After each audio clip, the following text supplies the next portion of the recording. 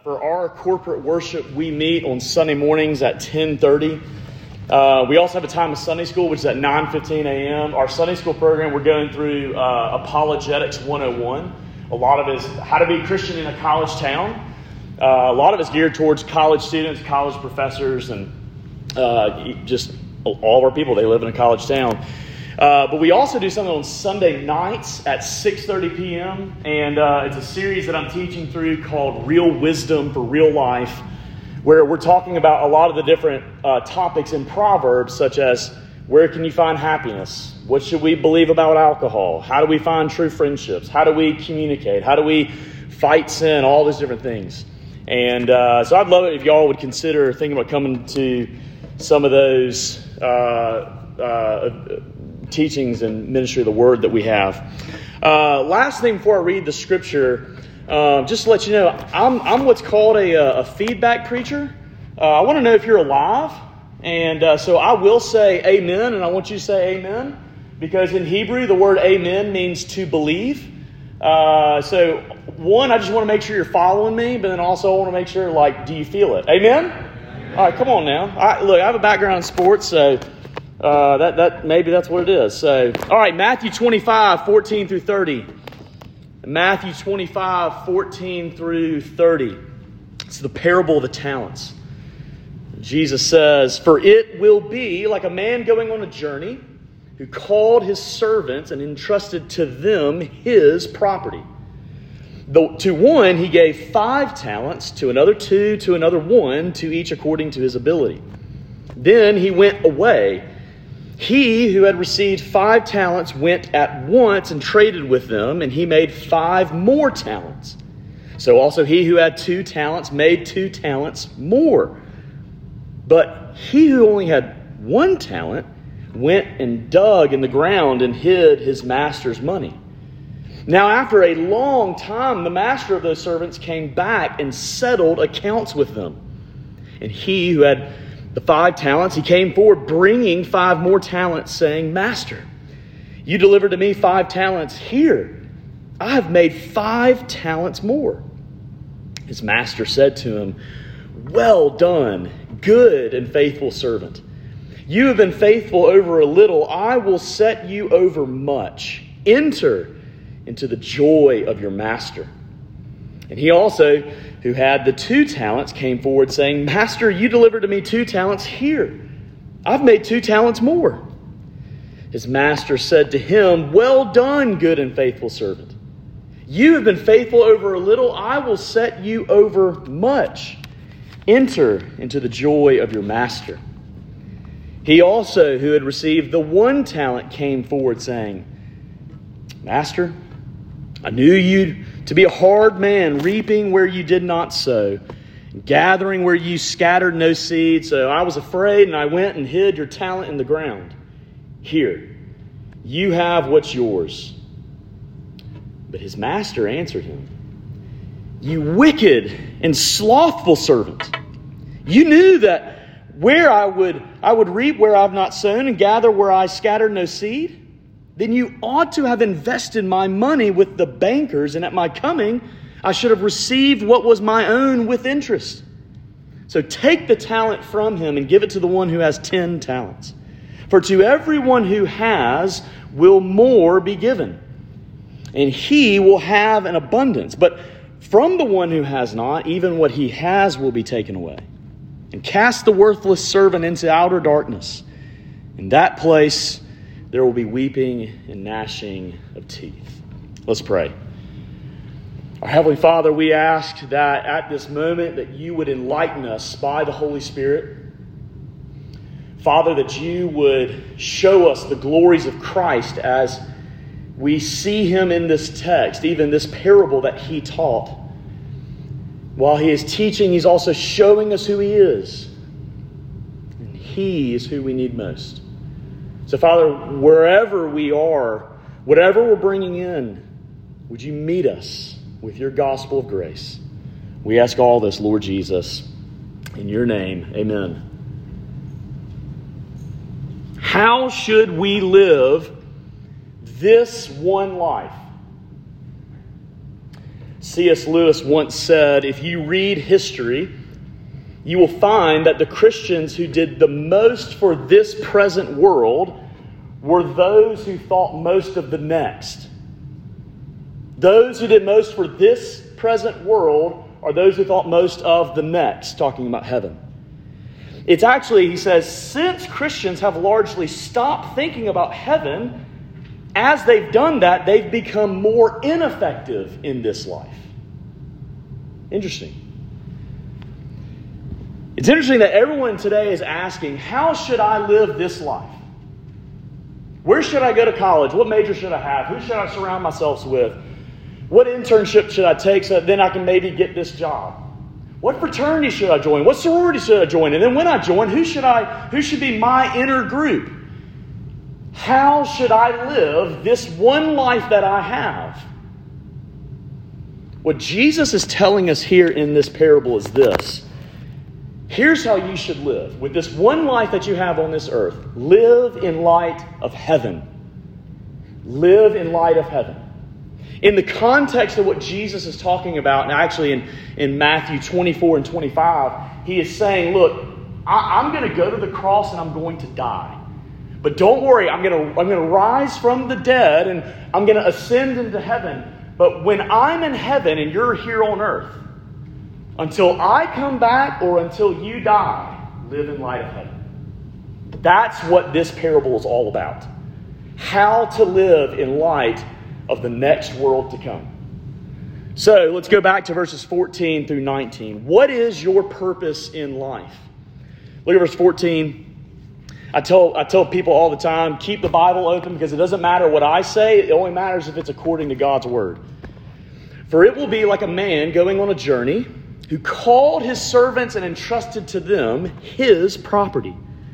To one he gave 5 talents, to another 2, to another 1, to each according to his ability. Then he went away. Now, to help us understand this, we need to know what is a talent. Well, a talent is not what we typically think about. It's a skill that we have or a gift that's been given. This is actually a financial term in those days. And a talent in those days was a 75 to 100 pound bag of gold. This is what 1 talent would be equivalent to today. 1 talent in today's terms would be $800,000. So typically when we read this parable, we think, oh man, dude's only getting 5 talents. Like, that's it? 5 talents is $4 million. So in other words, they're getting a lot even if they only got 1 talent. Notice the person who even got 1 talent got 20 years of minimum wage salary covered. How about that for a fresh out of college job, right? So in other words, the 5 talent man, he would have gotten $4 million. And so when he invested it, he also got $4 million in return, which totaled to $8 million. See, I graduated from college. There you go. I only read pictures and look at pictures in the books, but I can at least do that. Man with 2 talents, he would have had basically $1.6 million, and he would have gotten in return that same amount to then have $3.2 million. They're doing pretty good, right? So that's what a talent is. But notice this. Look at verse 14. Who do these talents ultimately belong to? Look at the very end of that verse. He entrusted to them what? His property. The talents belong to the master. Here's what Jesus is telling you and me. Our talents is everything that God has given us in life. Our looks, our height, our bodies, our gifts, our connections, what school we go to, the finances. Absolutely everything that you have in life, those are your talents. And they ultimately do not belong to you. They belong to God. Here's what I want you to do. Everyone do this. Breathe in, breathe out. Where did you get that breath? It's a rhetorical question. Just think about it. You didn't get it from you. Everything you and I have, every opportunity, is from God. He's given you talents, to invest in biblically faithful ways until either you die or he comes back. It's not like the J.G. Wentworth commercials that are really popular where the slogan is, "It's my money and I need it now." It's not ultimately ours, it's God's. Paul says in 1 Corinthians 4:7, "What do you have that you did not receive? If then you received it, why do you boast as if you didn't receive it?" God has given us talents. And what those talents are is this. It's just where you are, who you are, and what you have. What we need to remember is that lots of times this happens to us in body and in soul. In our bodies, God's given us things at times like athleticism, smarts, beauties, wit, money, just more time, certain gifts and opportunities. And the question is this: whatever you have, are you investing in those things in a biblically faithful way, or is it just for you? But God's also given you talents spiritually. Think about what all's around you in these years in college. Think about Christians who love you. Think about the wisdom that is in Scripture. Think about the evangelism that happens. Think about the plethora of preaching. Think about the fact that the very Bible that you hold or either is on your phone, it has been brought here after 2,000 years of literal blood, sweat, and toil. William Tyndale, who translated the Bible into English, was killed for it. But now we have it all in our phones. We have great books today. We have several people are doing great podcasts today. You have small group studies. You have churches. You have prayers. You have friendships. You have pastors. You have campus ministries. Look at what all God's given you. That's good to enjoy those things, by the way. It's kind of like if I give my son a gift, I don't want him to not play with it. I'd be like, well, what was the point? Now, I don't want him to take the gift and just throw it down on the ground and it break, because then I'd be like, well, what was the point? I want him to enjoy that gift, because as he enjoys the gift, I enjoy that. God's given us talents, but we also have to remember this. God's given us talents in different seasons of life. Y'all are in college. I'm not. I have 2 kids and a third's on the way.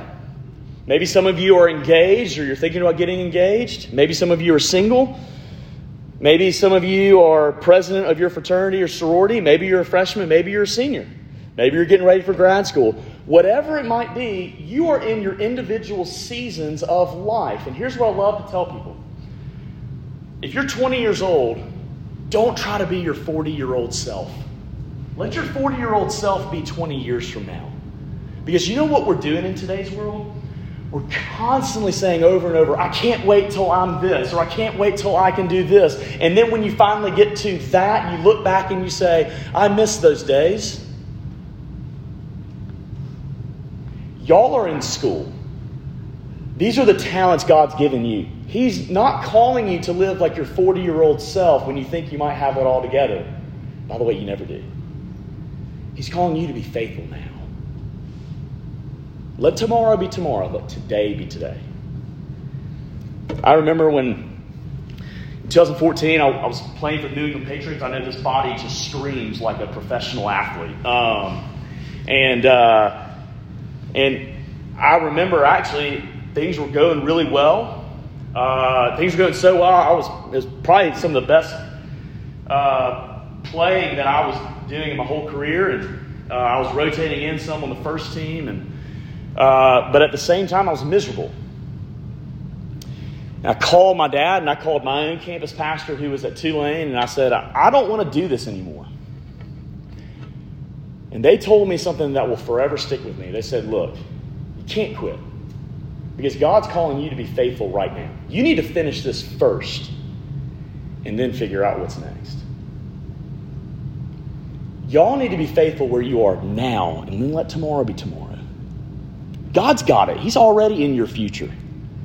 You're just called to be faithful now. The purpose of our lives is to live in light of the fact that God has given us everything, and we're just called to be faithful to Him as we invest in those things. But even as we invest in those things, we always do so remembering that heaven is coming. Heaven is coming. This is not your only life. Thank goodness. Because some of you, maybe you've already hit this point, or you're so fearful that you'll hit this point where we live in cancel culture today. Someone's going to become the next meme, or someone's going to become the next joke, or some people are still telling you about the things that happened your first weekend in your freshman year, and you seem to never be able to get past that reputation. I get that. That's what my story was. But this is not the only life. Heaven's coming. You're just called, and I'm called, just to be faithful now as we wait till we die or Christ comes back. Amen? There we go. That's a little bit, I can work with that. But here's how we need to think about living. When the moon shines brightest onto the world, it's facing the sun. When it's facing the sun and soaking in the glory of the sun, it's shining most, reflecting most onto the earth. You can put it this way. The moon's relevance is when actually, not when it's obsessed with the earth, but when it's most obsessed with the sun. Do you guys want to have a actually heavenly, worldly, relevant life? Don't be obsessed with the world. Matter of fact, the more earthly minded you are, the less earthly good you are. But the more heavenly minded you are, the more earthly good you are. Making your longing, your ultimate longing, just to be with Christ. May that be your gain. Because when that's your gain, then you can live this way. Then you have nothing to lose because you already have everything. How about that? You know, the hardest players in athletics, the hardest ones to play against, were the ones who had nothing to lose, because then they could give you everything they had, and you're like, oh my goodness, they're going to do it again and again and again because they have nothing to lose. I loved playing against DBs because I was a receiver. No DBs. We don't do that in our family. Everything else is fine, but no DBs. So don't come up and tell me I played DB in high school. Don't do that. I love playing against a DB who just felt like the moment that he messed up, his coach would yank him out of there because he played so tense. But don't we do that with academics and friendships and internships? And just the moment, maybe you're thinking about what's it going to be like when I walk back into the house tonight and you feel like you're walking on eggshells. Actually, when we live tense and a fearful life, like there's just doom and gloom around every single corner, we don't really live for the glory of God. I'll get to that more in a second. The purpose of your life is this: faithfulness to God as you remember heaven. The purpose of your life is faithfulness to God as you remember heaven. But then what happens when especially these first two men, whenever they bring their talents after being faithful, what happens to them?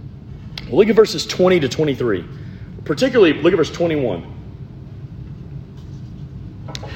His master said to him, talking about the man with 5 talents who earned 5 more, his master said to him, "Well done, good and faithful servant." If you want to know a little bit about me, a real pet peeve of mine is whenever people read scripture like this, his master said to him, "Well done, good and faithful servant," because nothing is more exciting than the Bible. You can laugh at that. That's okay. The Bible's amazing. Look at the joy that Jesus is telling. This guy is thrilled. Well done. Do you guys believe that that's how God looks at you because of Christ? He's not a stingy God. He's a God who loves to delight in His children. And see what this master, he's thrilled. And then you gotta ask the question, well, who gets the credit for this? Is it God or is it us? The answer is yes. Philippians 2:12 through 13 says this: you, or really, because I'm from Alabama, y'all, it's Greek plural, y'all work out your salvation with fear and trembling. How are we to do that, Paul? Great question. He answers it. For it is God who works in you, both to will and to work for his good pleasure. You are really being faithful to God, but who is empowering you to do that? Because you could not do that on your own. God is. And God delights when you are faithful to him. And actually, the more we understand how God graciously works in us, even though we deserve the exact opposite, it fuels us to want to be more faithful.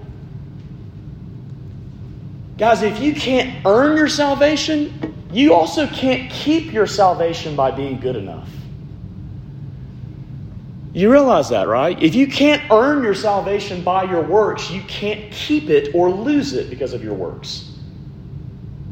God is not depending upon you to be faithful to him. You're depending upon him to be faithful to you. By the way, he never fails. Amen? He's working in us and he's producing faithfulness in us. And then when we see him on that last day, he says, yes, yes. And I love this. This is crazy. Did y'all catch this? He says, you have been faithful over a little. Now, last time I checked, I don't think $800,000 is a little. What is he saying? He's not downplaying the talent. He is saying this. If you realized who you have in heaven, then even if you had double of what Elon Musk had or Jeff Bezos has, or combined them both and you had double that, you would have hardly anything compared to what you have in heaven. Amen? It would be like you had only one grain of sand compared to all the grains of sand in all creation, because that's what you have in heaven. And it's not just because of what you have, it's who you have. Amen? What is it that makes heaven heaven? Jesus. Jesus. To finally be with him. To finally to realize that, finally to see him and to behold him face to face, to see his infinite beauty. You got to think about the beauty that the Father for all eternity delighted with an infinite delight in his Son. Never got bored. And Jesus says, yeah, that's what you get. We are all looking, longing for beauty. The problem is we often look for it in the wrong places. Once again, if I can paraphrase C.S. Lewis, the problem is not your desires are not too strong, they're too weak.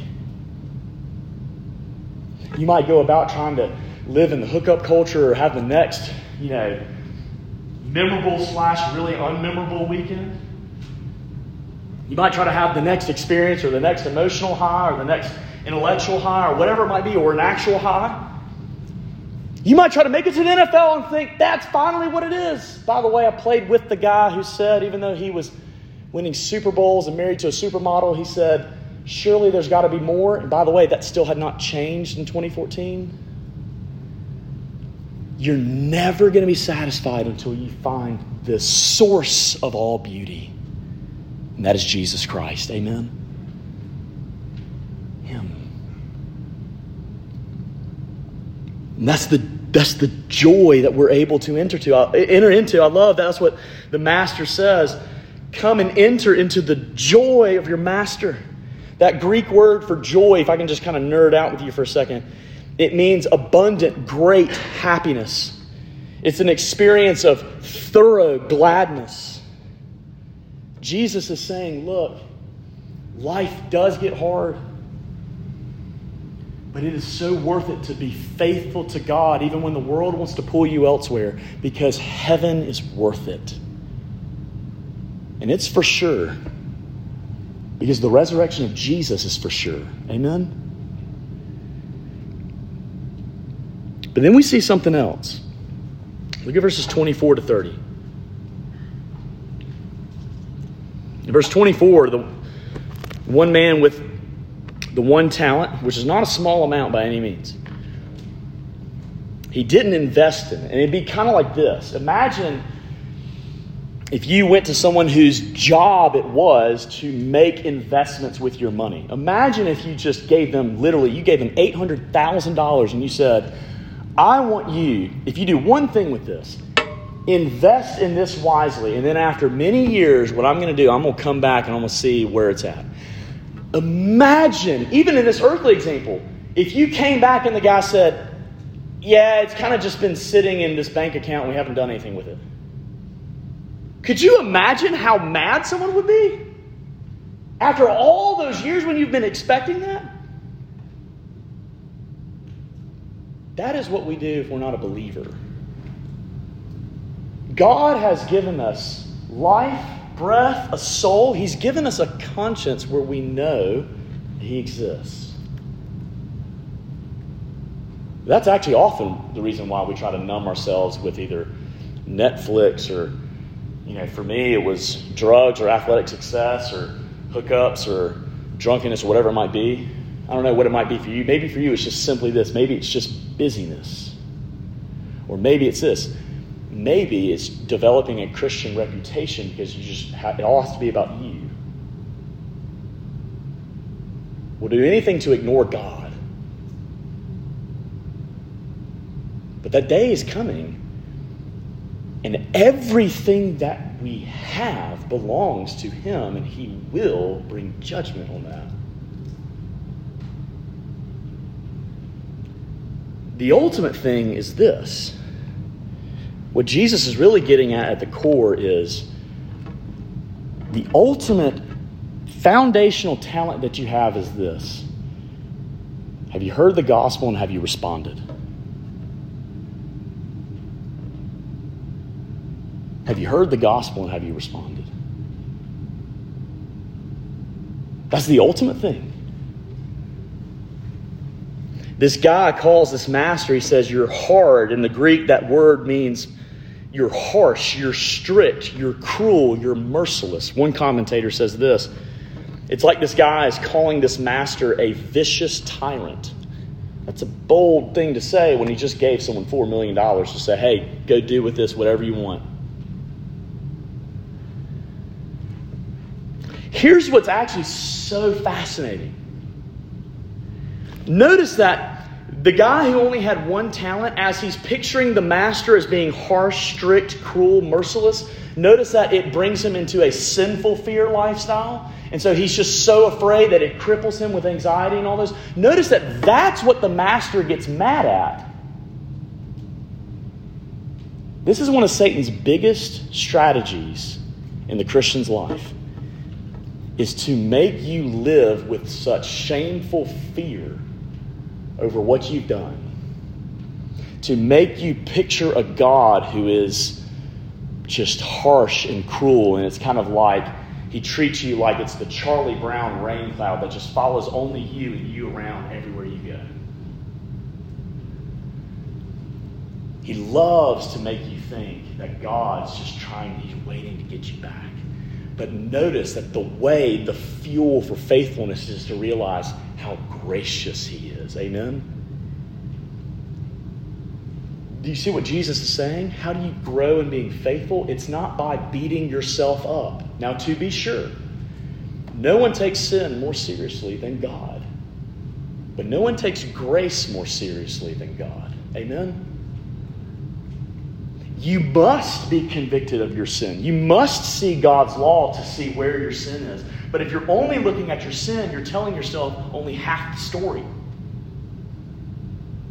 Romans 5:20 says, where sin increased, grace abounded all the more. That Greek word means to put it this way, super duper abound. Meaning that there's no possible sin that can even come close to matching the amount of grace that you have in Jesus Christ. Amen? How do you grow in faithfulness? You believe that. Satan loves to make you think, well, I know Jesus is gracious, but He's probably gracious to Amy over here, but He's not gracious to me. Don't you dare do that. My friends, Jesus Christ is gracious for you. He came for you. Amen? This guy hides his money in the ground, and It's interesting because one person says that even though that was a valid practice in those days, we see that actually in another parable. It was a valid practice in those days, but in this context, it was deliberate disobedience. Listen, our culture is constantly telling you over and over and over, just look at the Spotify Top 50, how you should live your life. Though a lot of people might be doing that, though it might seem like valid lifestyles in today's world, that does not mean it's biblically faithful. Who do you want to hear, well done, good and faithful servant? Who do you want to hear that from? The world or God? That's what Jesus is getting at here. He's getting at what are we investing in? But ultimately this. Who in here is good enough for this? Don't you raise your hand. Really, what's happening here is we are all the one talent people. We've all lived a rebellious life. None of us have been faithful to God. None of us sought after Him. None of us cried out to Him. Romans 3 says there's no fear of God in our eyes. But He sought after us. Amen? He sought after us when we were unfaithful to Him. If He sought after us when we were unfaithful to Him, then do you think that now when we're learning to live a faithful life, do you think that the moment you struggle again with sin, He'll just say, well, that's it. I'm done with them. No. Because when He went to the cross, He absorbed the full wrath of God for you on that cross so that you would never experience any of it. Amen? And it's because of His faithfulness that now God sees you as if you did that. That's the gospel. Let me leave you with one story. 18-year-old Margaret Wilson. She was a Scottish woman in the 17th century. She was tied to a stake, a wooden pole, in the ocean when the tide was rising. And where she was tied, she could see another woman who was also tied to a pole further out in the waters as the tide was rising. This slow, methodical death by drowning was ordered by the court of Wigtown for these women's refusal to swear allegiance to the King of England and to his church. Margaret Wilson, who was a biblical Christian, she had refused to swear allegiance, but yet her stake was more in the shallow end for the purpose of this, because they wanted Margaret, this 18-year-old girl, to look at this other Margaret, to watch her drown, and then it would peer pressure her to say, I don't believe Christianity anymore. Think about that. This other Margaret, who's out further in the water, she was weak from prison, and she died first, and she had a short struggle for her life. And then for this younger Margaret, when the waters rose really high, and when she was just at the point of drowning, they pulled her up and they offered her a chance. They said, you can forsake everything you believe if you'll just swear allegiance to the King. Here's how she replied.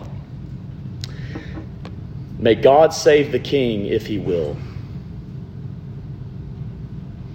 And they put her back in the water. And as she was drowning, she was singing hymns and quoting psalms as she died. There was one woman, 18 years old, who probably not many people knew about. But because of her faithfulness in that moment, that story has benefited thousands, hundreds of thousands of people over 400 years. And do you know what she inherited? Heaven.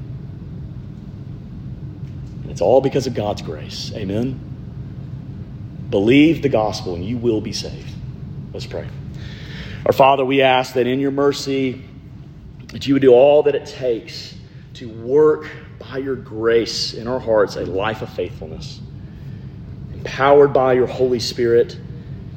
But yet also at the same time, we're asking that we know we're not faithful. But thank you that there is one who stands in our place. May we look to Him and enjoy Him. And as we do, may we be transformed into His image. We ask all this in His great and glorious name. Amen.